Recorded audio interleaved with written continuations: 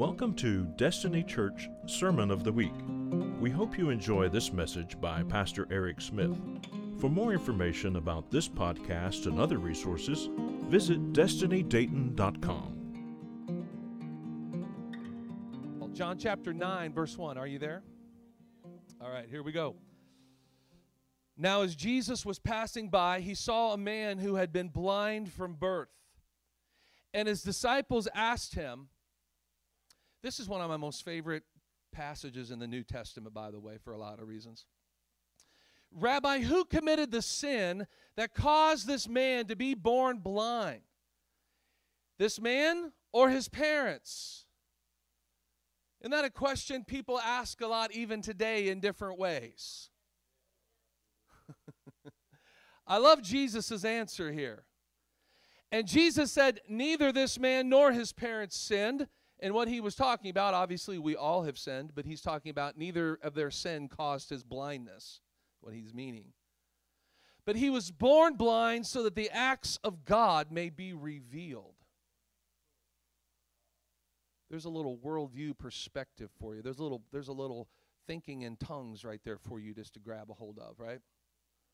Little Pentecostal worldview. He was born blind so that the acts of God may be revealed through what happens to him. Verse 4, we must perform the deeds of the one who sent me as long as it is daytime. Night is coming when no one can work. And as long as I am in the world, I am the light of the world. Having said this, he spat on the ground and made some mud with the saliva. And he smeared the mud on the blind man's eyes and said to him, go wash in the pool of Siloam, which is translated sent. So the blind man went away, washed, and came back seeing. Now, I love the response of his neighbors. All right, this story just gets better and better. Then the neighbors and the people who had seen him previously as a beggar, right? I love that, as a beggar. We knew you when you were a beggar. Well, what happened? What's going on now? You're not a beggar anymore. And they began saying, is this not the man who used to sit and beg? And some people said, I love this, some people said, this is the man. While others says, no, but it looks like him though. Imagine a transformation so stark and so powerful in your life that people don't remember the old you. That kind of looks like him. Kind of has their same face, but I don't know. They're just something different. They don't come in dragging anymore, looking depressed, looking like they're the most miserable person in the world. They come in looking free. They come in looking like something happened to them. They kind of look the same, but I'm kind of thinking that may not be the same person that was in here before. Mercy. The man himself kept insisting, no, I'm the man. I am the one. So they asked him, how then were you made to see? And he replied, the man called Jesus made mud, smeared it on my eyes, and told me, go to Siloam and wash. So I went and washed and was able to see. And they said to him, I love this. God just hit me with this verse this week. They said, where is this man? The man that transformed you, where is he? And he replied, I don't know. Because Jesus had moved on, right? But I love their question. After all the Lord had done for him, they wanted to know, where's Jesus?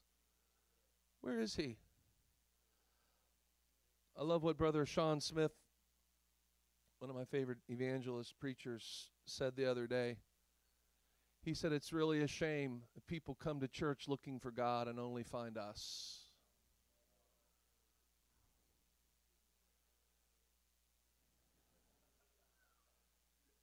I want to talk to you this morning for a few moments. This message I've entitled, No Days or No Off Days. You could say no days off, but no off days. I believe that God is calling us to awaken to the ministry that all of us have and that all of us have been given. And I believe that as Jesus followers, that we are obligated to walk in Jesus' perspectives. if we're going to follow Jesus, you're going to have a really hard time if you're not walking in his perspective of life or loss or battles. Or if we don't have his perspective, we're going to have a hard time coming up and following him and following his lead on whatever the issue is in our life. So I want to pray over each of you. I want to ask you to lay your hand on your heart today, and I want you to say, Lord Jesus, speak to my heart, change my mind, change my life. Jesus, help me to receive what you want me to receive today. In your name I pray. Amen. You may be seated. You may be seated. In verse 1, it says that Jesus, just as he went, he just happened to pass this blind man. And the disciples ask a question that is really not unfamiliar in our day and time. And it can be a question of curiosity, right? How did that person get that way, right? What happened? And here specifically, the disciples were saying, what sin caused him to be blind? Was it his parents or was it him? And ultimately, it can be for some, I'm not saying this was the disciples' motives at all, but it can be a question that can help assign blame. As in, if someone did something that caused them to be in the pit that they are in, then they sort of deserve it. They made bad decisions. They made their bed, right? We have all kinds of ways of saying it. They made their bed. They'll have to lay in it. And again, I'm not saying this is how the disciples were asking or that being their motive, but I have seen this similar question asked in modern times, almost like, well, if I can blame the person for the position they're in, then somehow that will excuse me from having to feel compassion for them and do something to help them. I don't know about you, but every dumb and bad thing I've ever done in my life was because I made a bad decision. And aren't you glad that Jesus doesn't ever hold that against us? Aren't you glad he said, no, you made your bed, sir. You're going to have to lay in it. You made that decision. You did that. You caused that. You'll just have to. Aren't you glad that Jesus is not that way? Aren't you glad that he wasn't that way with you and I? Aren't you glad that when Jesus, what he brings to the table, he doesn't ask you how you got there?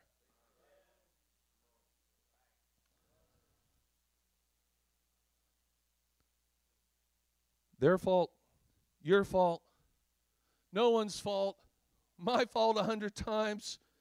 Jesus came to pull people out of the ditches they find themselves in, period, end of the story. Jesus, who sinned, this man or his parents? Neither, Jesus said. And the answer he gives provides us a powerful basis for all we do as believers. It also gives us the right perspective and the right approach.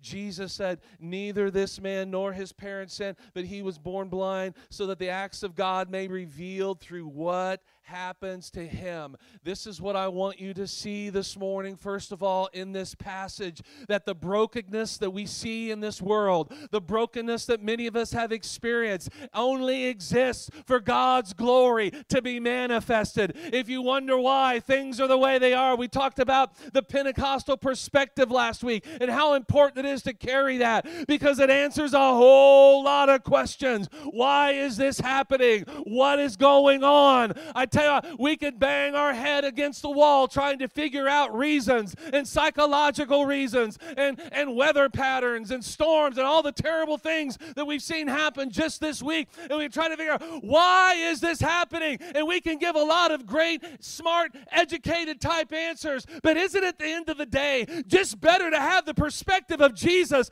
Brokenness exists so God's glory can be manifested through the lives of those who experience brokenness. That should simplify things for us, my friends. Now, see, watch how this should inform our worldview. Jesus, why is this person fill in the blank? You cook it up. Ready? Jesus, why is this person? Why have they done Why are they living in why is that? Now, Jesus could have given a perfectly logical and correct answer. He could have said, well, when sin entered the world, fellas, this whole world fell, and it caused brokenness, and we just live in a broken world. It's just the way things are. He could have said that. And you know what? That would have been absolutely correct. But Jesus skipped over that. Why? Because it's kind of a waste of time to frolic, to scrounge, looking for those kinds of answers.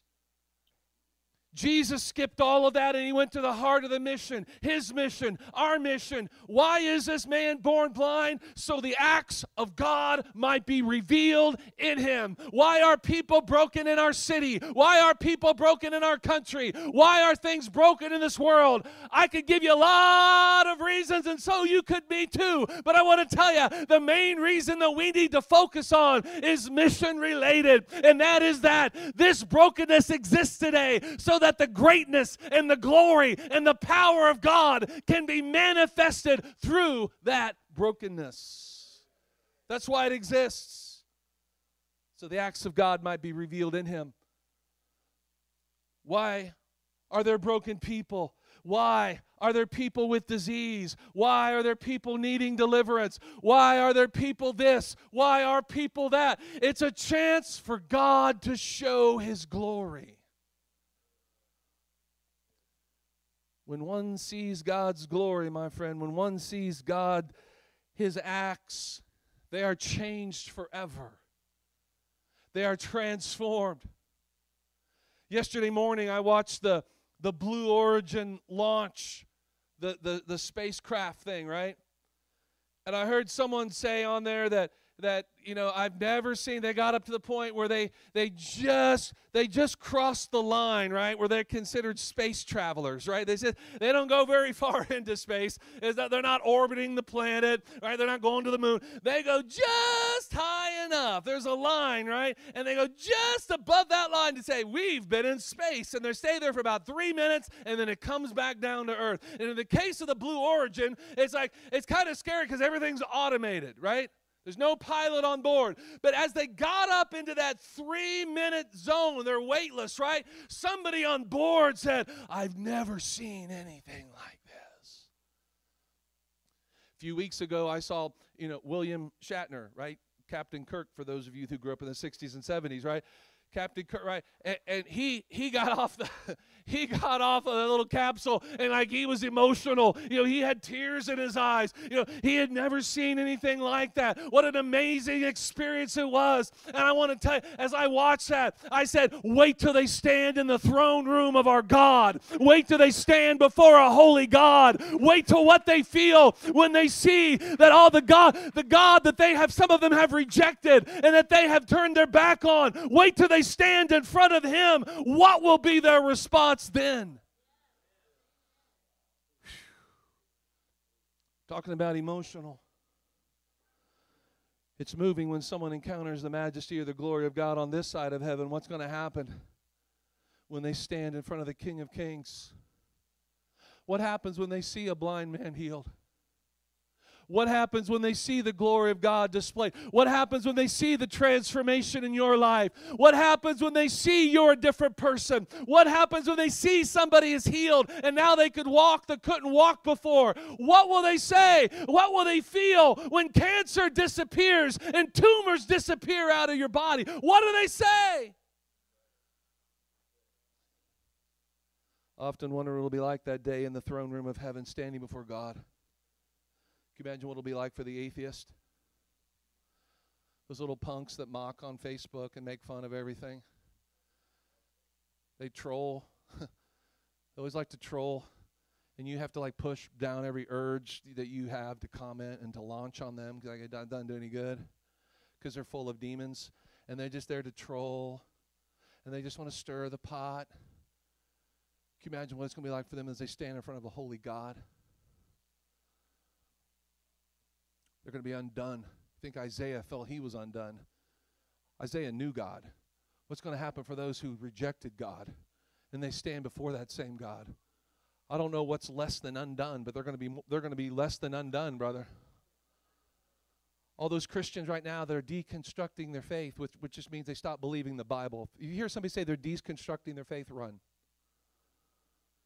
That is a doctrine of demons. You hear that in these liberal left-wing churches and liberal Christianity, which is an oxymoron in and of itself. But we're deconstructing our faith, which means we stop believing what the God of the Bible says. When those people stand before a living God, those who've mocked, could you imagine the fear and the terror of standing before a living God? After this man was healed, his neighbors were comical in their response, right? We said, we read this, but isn't this the man that used to beg? What I love, there was question about who he was before. You know what that means, right? His transformation was so stark, it even changed how he looked. Think about that. Because I'm sure he didn't run home and change clothes. Right? I don't know that a lot of people had a ton of extra change of clothing in that day, especially if you were in extreme poverty, like this man obviously was. Had the same tunic, same cloak. His face might have been a little wet because he just dunked his head to get somebody's spit mud off of his face. But they look at him and they say, I'm not sure that's the same guy. And the Bible says he kept saying, no, it's me. It's really me. And then other people said, that's not him. That's not him. That can't be. That couldn't happen. Someone blind could never see. They're believing fallacies. And the Bible says the man kept insisting, I am the one. I am the one. So I want you to see that we should never wonder why. That's what they do in the media. Why did this happen? That's the dumbest question I know of. It's said by intelligent people. I'm not dissing their intelligence. It's just a dumb question because smart people can ask dumb questions sometimes. Say, how does that happen? Because you're getting into areas you don't know, right? That's what they say. The smartest person is the one who doesn't know what he doesn't know. Right? So I try to keep that in my mind all the time before I comment. Like, well, if I don't know, I probably said, I don't know what I don't know sometimes. But friends, there's one thing that I'm certain of right here. There's something that I've tasted and I've seen the goodness of God, and I know. You'll never talk me out of this. You'll never hear Pastor Eric is deconstructing anything unless I'm tearing a wall out of here to make a room bigger or something like that. I'll do that kind of deconstruction sometimes. But you'll never hear, because I've tasted too much. I've just encountered too much. Like Brandon Lake singing, he's too good to not believe. Everything on that list in that song, I've seen almost everything that he sings. I've seen cancer disappear. I've seen metal come out of people's bodies. I know God. I've tasted him. I know he's good. And this is what's so cool about the next thing Jesus says in verse 4, if you got your Bible there. Verse 4, he says, we must perform the deeds of the one who sent me as long as it is daytime. Night is coming when no one can work. See, I want you to see this right here. Time is so short, we must do the works of the Father. Time is short. Now, we could sit here and we could talk about, the end time short, or we could just talk life short. Which one you want to debate? If you're like me, you hope you have 20 years left, 30 years maybe, right? Even if you're 20, God bless you. Maybe you have 50 years left. But notice the word I keep using, left, right? I mean, we all have a finite existence. We don't even need to worry about when the end of the world is, because our end will come way sooner than that probably will ever come. So time is short. Yes, on the end times calendar, time is short. I believe we are living in the last days. There's no doubt about that. That's not what this message is about, but Jesus alludes to that. There's a time coming when no one will be able to work. Right now, listen, we are in a time, a season of God's grace and His mercy. We are living, right, the church age. God has given us this moment. He's given us this time. He's given us the power of the Holy Spirit. But please understand that Jesus didn't say me. He said we. We must work the works of Him who sent me. So you could say this, when Jesus says we, He means you.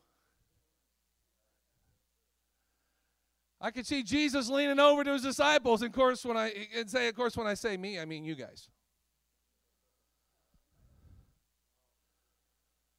Time is short. So we must do the works of the Father. And I just want to tell you, religion absolutely hates that answer. Religion hates that answer. Why? Because it puts a demand on what is inside of me, and it puts me in a position of having to do something. And religion has falsely taught us that we don't have to do anything. We just believe and receive.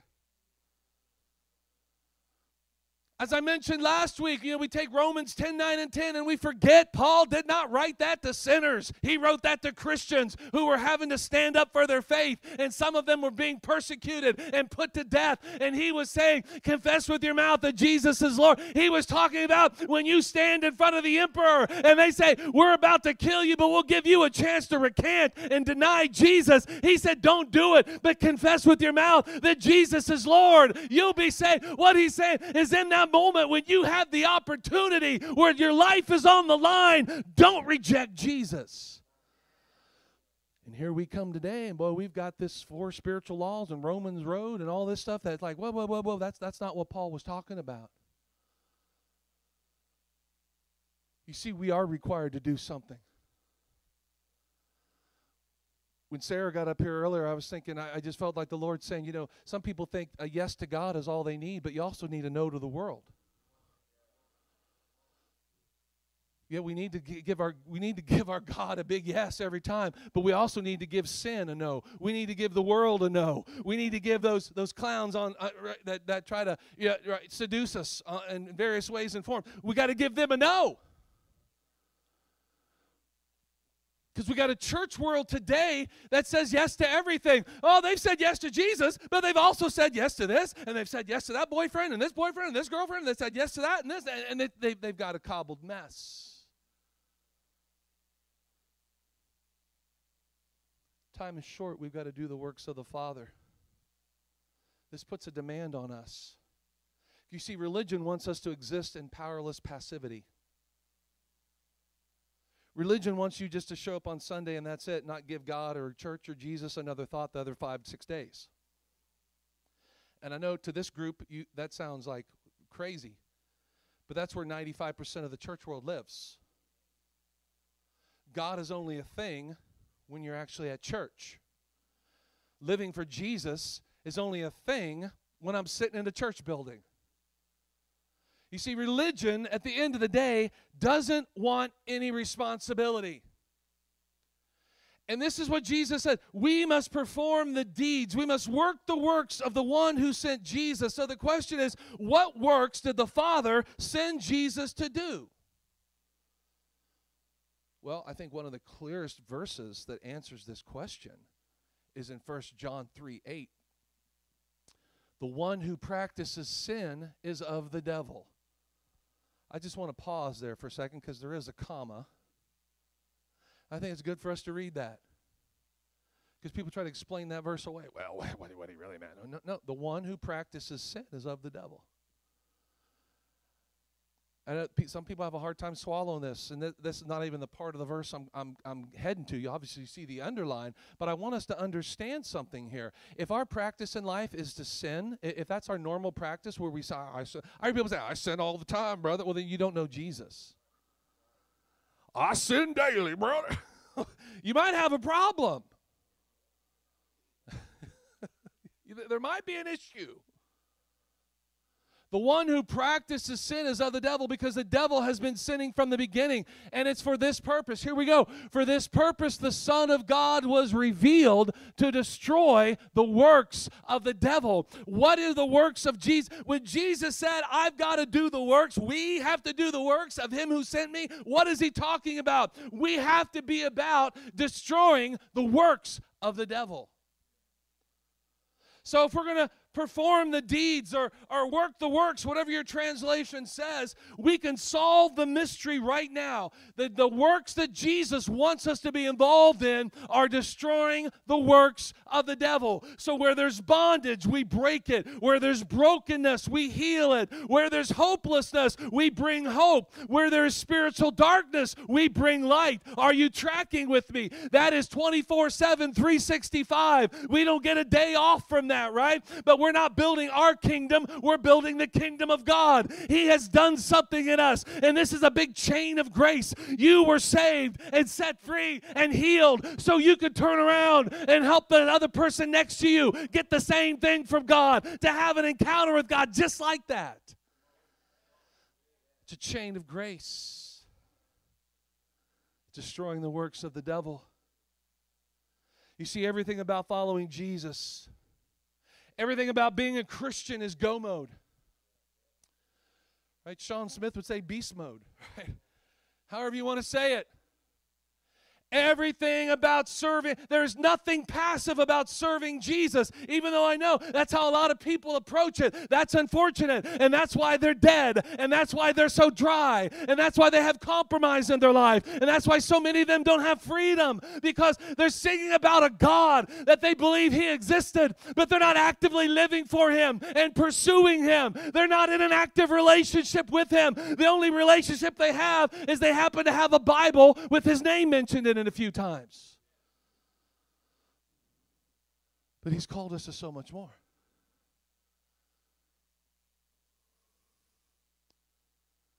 Everything about being a follower of Jesus Christ is go mode. It's active. There's no laziness. There's no off days. That's why Jesus said we've got to do this while there's time.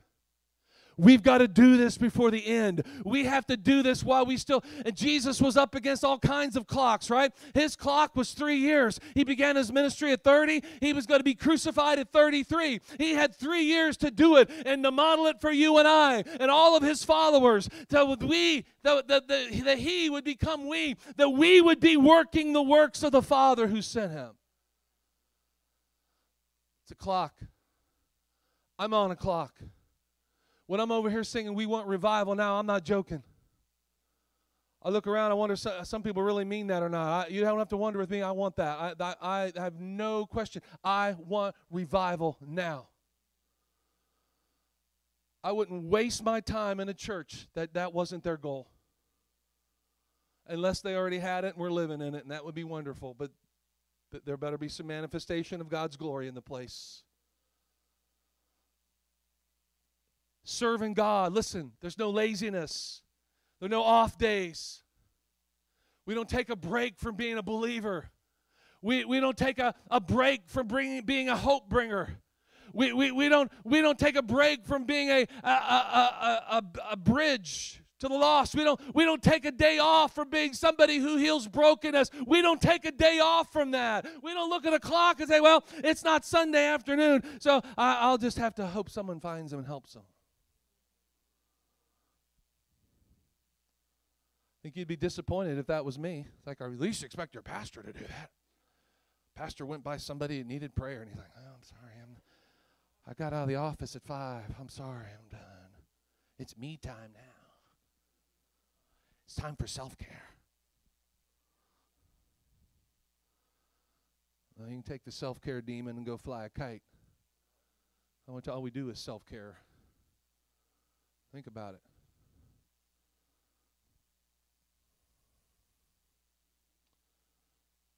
We must work the works of him who sent us. Within the Christmas story, I love it because it's full of action. There's nothing slack, right? Hello? You still there? Yeah, I was talking on the phone and no one was answered. Did we get cut off? In the Christmas story, Mary go have this baby. Joseph, go take her as your wife. Angels, go make that announcement. Shepherds, go and worship and see this thing that's happened. Wise men, go worship and give gifts and find this little baby. It's go. It's go. It's go. It's go. Look, can you see in my eyes? Can you see? It's go. It's go. It's go. It's go. Have you ever noticed that people who serve the devil are always all about it? People that serve the devil never seem to take a day off, do they? They're always taking their service to the devil so seriously all the time. They never take a day off.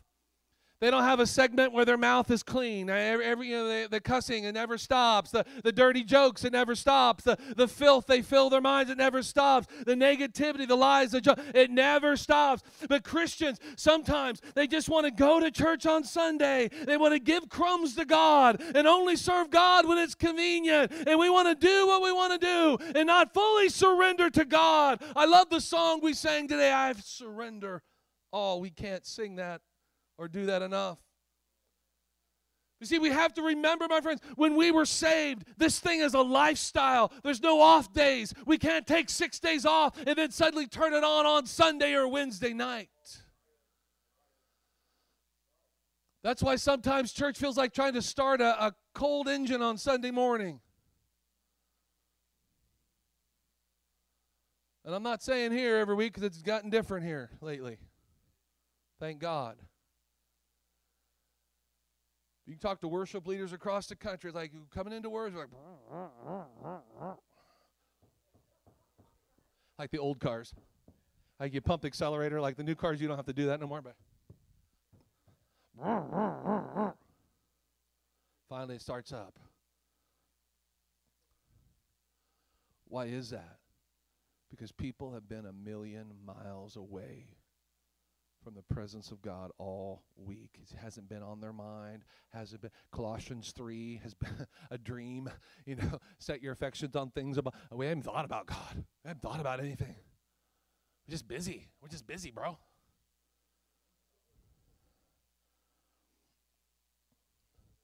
So notice what happens when the man born blind finally convinces his neighbors that he is the same man that used to be blind. Look at verse 12. They said to him, "Where is that man?" When he finally was able to convince him, no, I'm here because it was Jesus who healed me. Where is that man? Where is Jesus? You know, that's a great question. The American church, where's Jesus? We're singing about his miracles, but where are they? People singing they're not a slave to fear anymore while they still live in fear. You're singing about him all the time, American church. Where is Jesus? Oh, yeah, he split the sea so you could walk right through it. Yeah, tell me about that in your life. Yeah, you're no longer a slave to fear. Well, explain a couple things to me. Yeah, he's the worker of miracles. Yeah, explain. Tell me about that.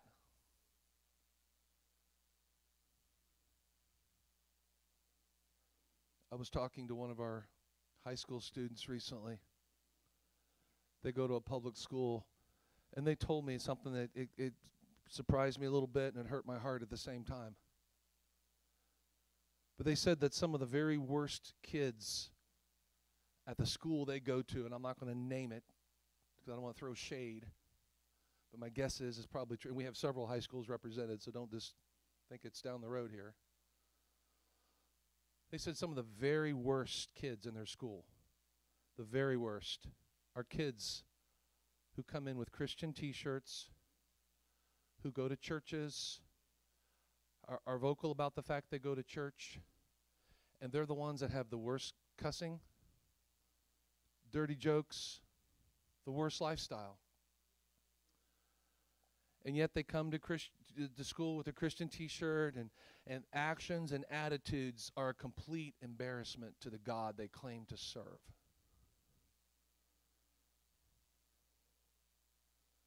You see, it's important, my friends, that we understand where is Jesus.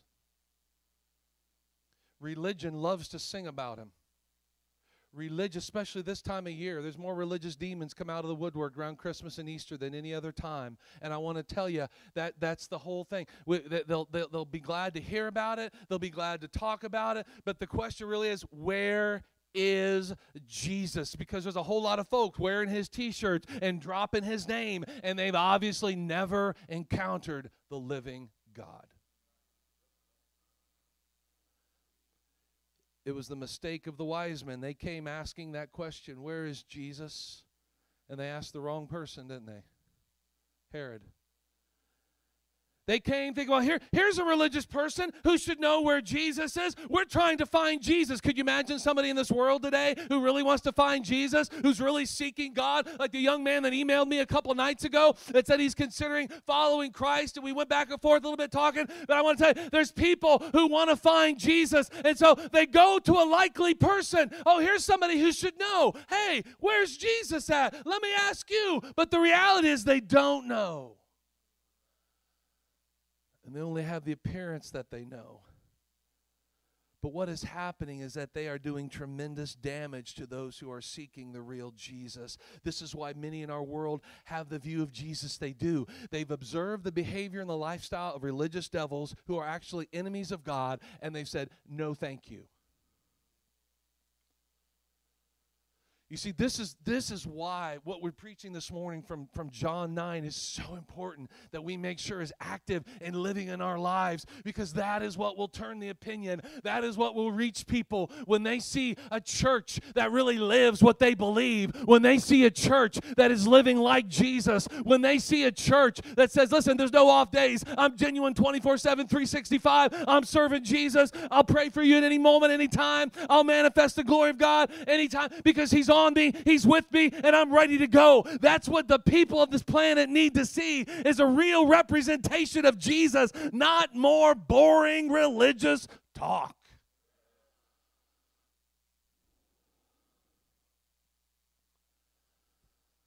Where is Jesus? Like it's been stated, it's tragic when people come to church looking for Jesus, but they only encounter us instead. Jesus then said, verse 5 there in your Bible, as long as I'm in the world, I'm the light of the world. Jesus said, as long as I'm here, I'm the light of the world. But Jesus wasn't here long, was he? And he's not here on the earth today, is he? No, he's not. Who came to replace him? The Holy Spirit is not Jesus. The Holy Spirit is God also. But the Holy Spirit is the Holy Spirit. Jesus is at the right hand of the Father. That's why Jesus told his disciples, it's good that I leave. See, Jesus never taught anyone to say, repeat after me, Jesus, come into my heart and be my Lord and Savior. That is nowhere in the Bible. So we're clear. Jesus said, it's good that I leave because the Holy Spirit will come to you. And all the things that I've taught you, all the things I've empowered you to do, he's going to be inside of you now. That's why I've said this many times. I want us to make sure we understand the culmination of Christ's ministry on earth was not the resurrection or the crucifixion. It was the outpouring of the Holy Spirit. That was the end game. The crucifixion, resurrection paved the way for that. The end game was to get the Holy Spirit of God in all of his followers. Why? Because Jesus said, all authority has been given to me, and I'm passing it to you now. All authority, tag, you're it. Remember back in John 9 when I said we? Now it's you. Now it's you. Because you see, not only is Jesus and was Jesus the light of the world, guess who is the light of the world now? See, religion really hates this. Religion will push back. We are the light of the world. Now. Religion hates that. Religion wants to say, oh, that's not right. That's heresy. Well, you're disagreeing with the Bible. Jesus called us the light of the world. He said, you are the light of the world. A city that is set on a hill cannot be hid. You are the light of the world. No one lights a candle in a house and then puts a basket over it. See, again, religion doesn't want to hear that because it means I'm responsible to do something besides be a warmer of a seat.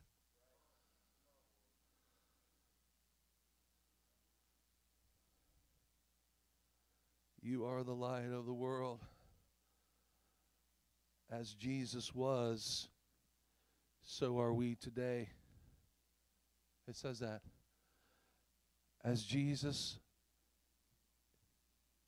now we are. We're carrying on his ministry. We have become the light. And that light is a light of Jesus Christ inside of us by the power of his Holy Spirit. And that light is still shining in the darkness. You know, my cell phone, it's sitting over there. You know, have you ever used your cell phone battery or flashlight? Right? That's like got to be one of the greatest inventions of the modern times.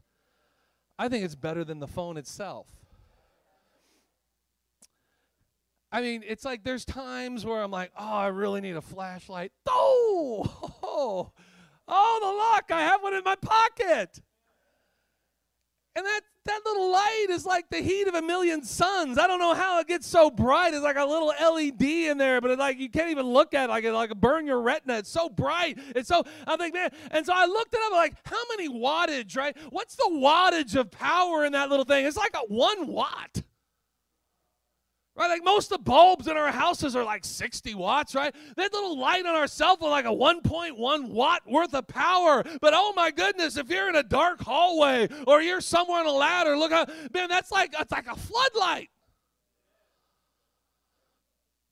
My friends, I want to tell you something. If that light is so bright, how bright is the light inside of us that it has, Jesus said, it has the ability to light up the whole world. The light inside of you has you see, I don't think we understand who we are. I don't think we understand what Jesus has done inside of us. I think the devil wants to keep you complacent and passive. He wants to keep you thinking, well, someday. No, right now. If you've got Jesus in your life, you are the light of the world. It's time we start living it and acting like it. Woo. We cannot be content leaving our friends in darkness. We cannot be content leaving our family in darkness, our school in darkness, our jobs in darkness. Being a light in darkness is why we are here.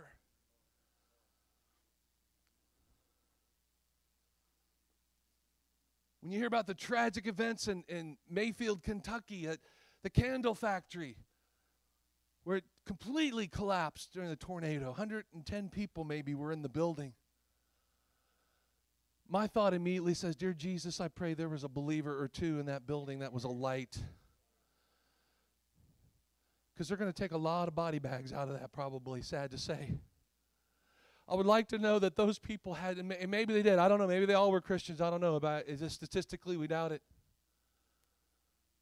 Hopefully there was somebody that as the building was caving in on them, that in that final moment of their life, that some of them, we're going to find out, I don't know how many they think passed away, 70, 80 people, that they had one person that they worked with who said, I don't like working here because it's foul. There's a lot of people here, their language is bad, they're living terrible, I don't like being around that. But they listened to the Holy Spirit and they said, no, this is why you're here. You're here to be a light in the darkness. I pray that there were some believers in that building that would let their light shine, that in those folks that passed away into eternity, that they had a moment before they died where they said, yes, I remember what Joe said over the other day. Jesus, I'm sorry. Jesus, I give you my life, because it only takes a split second to get right with God.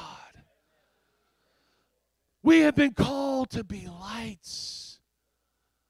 So we don't run from darkness, we run into darkness. Right? like the U.S. Marines. We don't run from trouble. We run into it. Huh? That's how we are as believers. Why would the people with the light want to separate ourselves from darkness? Right?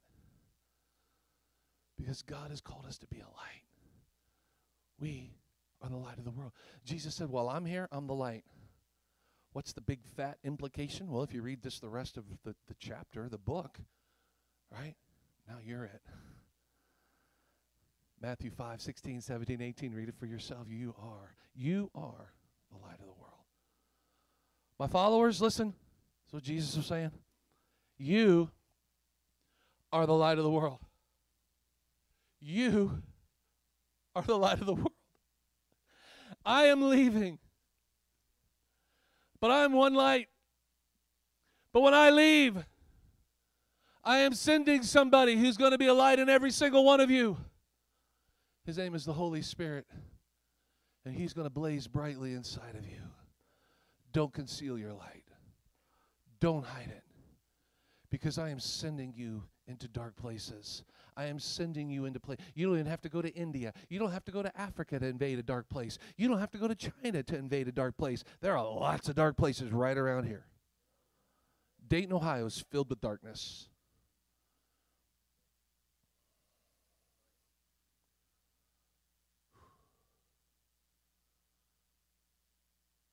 Lord Jesus. Hallelujah, Lord. Jesus, as you are the light of the world, God, you have called us to be a light of this world. I was reminded of an incredible story. You've heard me talk about Lester Sumrall. He was an amazing Pentecostal minister. Went to be with Jesus about 10, 15 years ago. If you've ever heard of the pastor named Rod Parsley, Lester Sumrall was his mentor. Lester Sumrall has the Feed the Hungry ministry that I was telling you about also a couple weeks back, about how it's important that we give to people who need fed. We need to help feed the poor. This is something every Christian should undertake, right? His ministry is one of the very best. His son runs it now. It's LASIA, Lester E. Sumrall Evangelistic Association, LASIA, something like that. But they have Feed the Hungry, and it's a great, because like 98% of the dollar that you give goes directly to feed people all over the planet, children specifically. In 1953, this case actually made the international news. There was a young lady who was 17. Her mom was a fortune teller. She did not know who her father even was. She had become so tormented with demons that they had to lock her in prison. She literally was almost become like the man we find in Matthew chapter 5. She would get violent, claw, scratch, bite, curse. Bad. Lester Sumrall, an American minister evangelist, heard about her case. I only remember her last name. I want to say it was Villanueva was her last name. Her first name, I forget. You can Google this and find the story. Don't do it now, though, because I'm still preaching, right? So he goes over there, and he goes to that girl's prison, and he lays hands on her. And he goes in 3 consecutive days. So the whole world is literally watching this. Everyone in the Philippines is like, whoa, because this was like a nationally known. I forget the whole backstory, how the girl became so well known, but it was like everybody knew who this girl was. He went and cast demons out of her for 3 straight days. On the 3rd day, that last devil came out of her.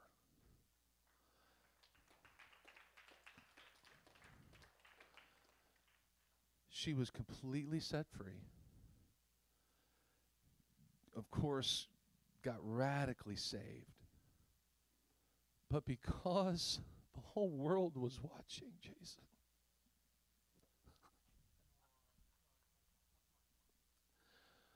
Over 100,000 people in the Philippines alone got saved because of that. Revival broke out in the Philippines because they saw evidence of a God who still showed up, and a God who still delivered, and a God who still set free. And Lester Sumrall went to the worst of the worst cases, and God did a work in that young lady's life. And I want to tell you, I'm so excited about what God is doing, because I want to tell you, a lot of churches today, they don't want a devil cast out in their Sunday morning service because it'll embarrass. But I want to tell you something. If you can't take somebody getting a demon cast out of them on a Sunday morning, you're not ready for revival. You're not ready for the glory of God to fall. If we have to have our little presets and our parameters and say, well, God, we'll accept this. And come on, we're like good little Americans, right? We have our preferences, and if our preferences aren't met, then we'll take our ball and go home. Bye. I want the glory of God. I want revival. I want the manifest presence of Jesus Christ. That is why we are here. That is why. It doesn't mean we're not. Listen, as I said a couple weeks ago, we don't plan what happens in the altar on Sunday morning. Stuff just pops up. Stuff just happens. But thank God we're in a place that we deal with it, because we know the God. We have a relationship with the Lord Jesus Christ that can carry us through any battle, anything we face. And that's why we are here, to destroy the works of the devil. And no matter what they form, they come in. No matter what they look like. Come on, are you with me today? We want revival. I don't care what it means. I don't care what it costs. We've already paid a price for wanting revival. We've already paid a price. I want to tell you, friend, I've already paid a price. We're going to pay more of a price, but it's okay. It's okay. I'm going to sell out to see God move, or I'll just spend the rest of my life on a fishing boat. Because I will not go back to a church that doesn't believe in the power of God. You're wasting your time. Look at me. You're watching me from home. You're wasting your time.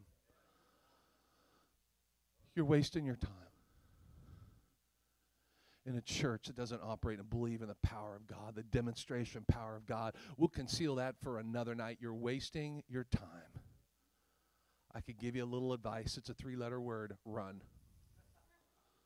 Run. Time is too short.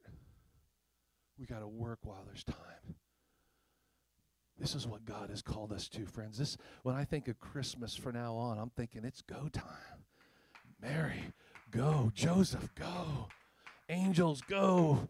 Shepherds, go. Wise men, go. And then it was Joseph and Mary, go again. Go to Egypt. Oh, now come back. It was like there was movement ordained from above.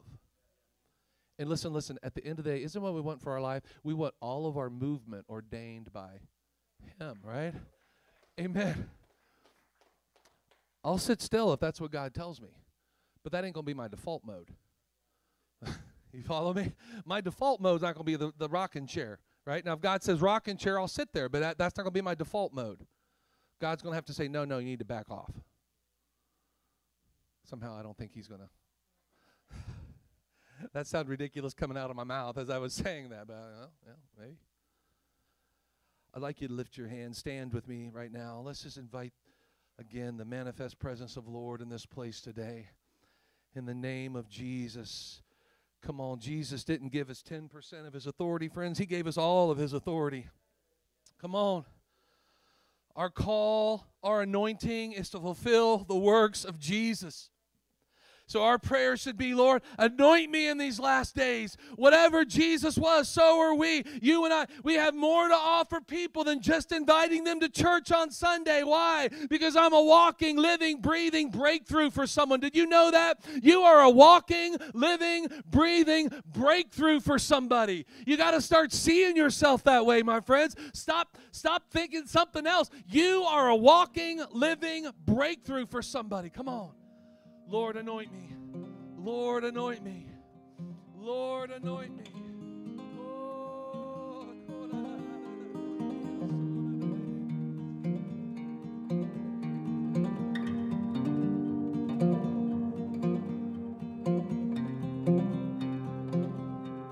Thanks for listening to the Sermon of the Week. This message and other resources are available at destinydayton.com.